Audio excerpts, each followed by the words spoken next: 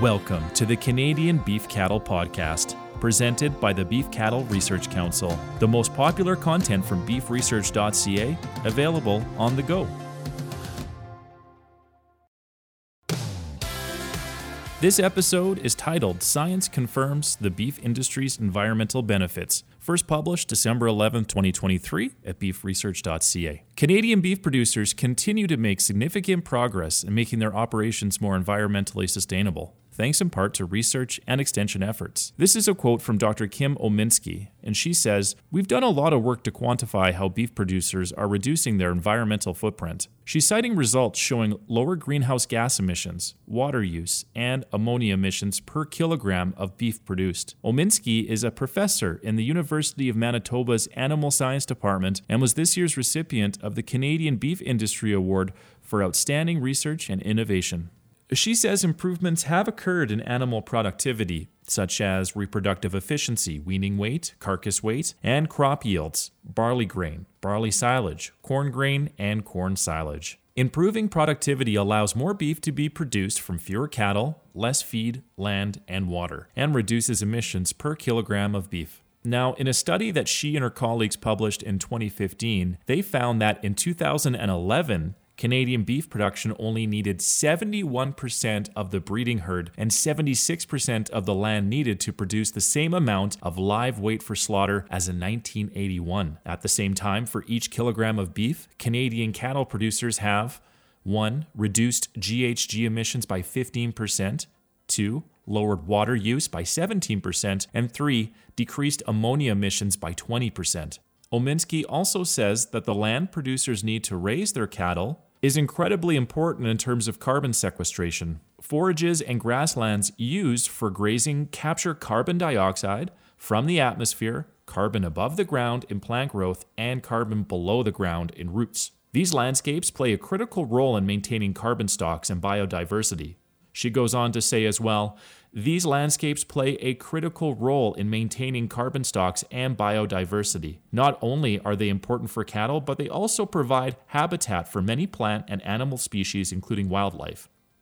And Ryan Beierbach agrees. Ryan and his wife Tanya and his family run 750 cattle and own a ranch supply and tax store near Whitewood, Saskatchewan. Beierbach is the current chair of the Canadian Roundtable for Sustainable Beef and past chair of the Beef Cattle Research Council. He says that you look at things like wildlife, producers are more willing to provide habitat now, even if it costs them a bit. Producer attitudes towards the environment are the biggest changes he has witnessed over the past quarter century in Canada's beef industry. Part of the reasoning is that producers are proud of the fact that they are the guardians of the environment, and another part is that governments have come on board with programs to help producers offset some of the financial costs. There's also the role of research and the fact that producers now have a better understanding of how grass grows and how to manage it. He goes on to say, "We understand more about soil and microbes and how cattle interact with it, along with the land's ability to sequester carbon," adding that this also improves production so ranchers can graze more cattle while managing to help the overall system become more resilient to drought. He says ranchers have always wanted to leave the land better for the next generation, but now they're just more aware of what's going on with the environment and how they can make it more resilient. He credits the Beef Cattle Research Council, and particularly its more recent focus on extension, bringing practical research results and solid production advice to ranchers for the improvements. He says that government largely got out of the extension business, and BCRC has had more money to spend in the last few years since the increase in the Canadian beef cattle checkoff. And with that, we can do research and provide the extension work. It's made a big difference in getting producers to understand more about rotational grazing and things like water quality. On his own ranch, he has been using rotational grazing for 15 years, moving the cattle every 2 to 4 days in the spring and every 3 to 5 or 6 days in the fall. He has also installed solar troughs and water pipelines. Being with BCRC convinced me that I had to spend some money to improve the water quality, and I get a return on that, he says. Before he actually put this pipeline in, he says that cattle would have to walk 1.5 miles for water through multiple fields, which meant they were grazing more than they should be and for longer periods than they should be. Using solar trough near the dugouts has meant the dugouts don't dry out as much as they used to. 3 summers ago, we had a long period of drought, and most other dugouts were dry. And I barely got through the grazing season thanks to the solar water troughs, he says. 21 years ago, when Beyerback bought his ranch, it was a marginal farmland, and he continuously grazed his cattle for the first 5 years. And as a result of the rotational grazing and other methods Beyerback has used since then, he has noticed that there's been more willow trees, which provide good shelter for the cattle to get out of the wind and the habitat for birds and deer.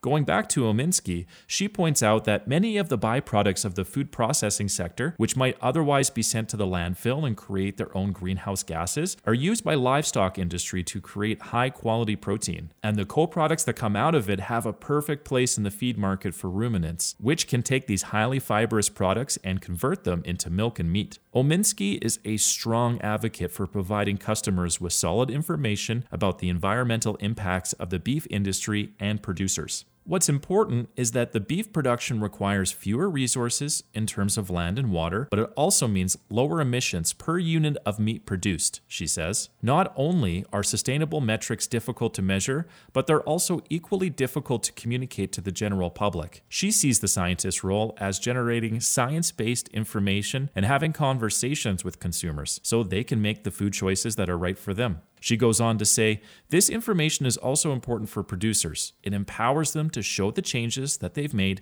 and how they're producing more food with fewer resources. Research is also really important to generate solid science to inform government programs and policy development, Ominski likes to add. Because of the complexity of the beef production system, researchers must work with producers to develop effective, best management practices that are practical and cost-effective. The Canadian beef industry has set some ambitious environmental targets for 2030. A number of organizations, including the Canadian Roundtable for Sustainable Beef, the Canadian Cattle Association, and the BCRC, have developed a series of 10 industry-specific goals, including reducing greenhouse gas emissions intensity by 33% and increasing carbon sequestration by 3.4 million tons per year. They've also set goals of maintaining the 35 million acres of grassland currently used by beef producers and maintaining and enhancing 68% of wildlife habitat capacity.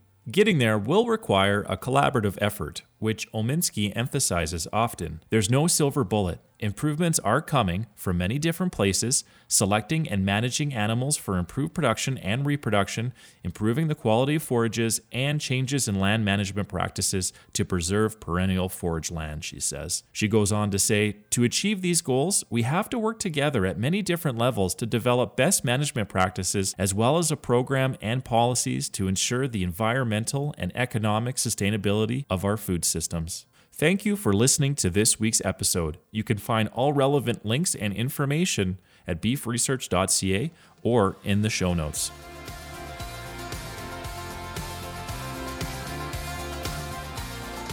The Beef Cattle Research Council is funded by the Canadian Beef Cattle Checkoff and strives for excellence in the production of Canadian beef, cattle, and forage through research, innovation, and extension.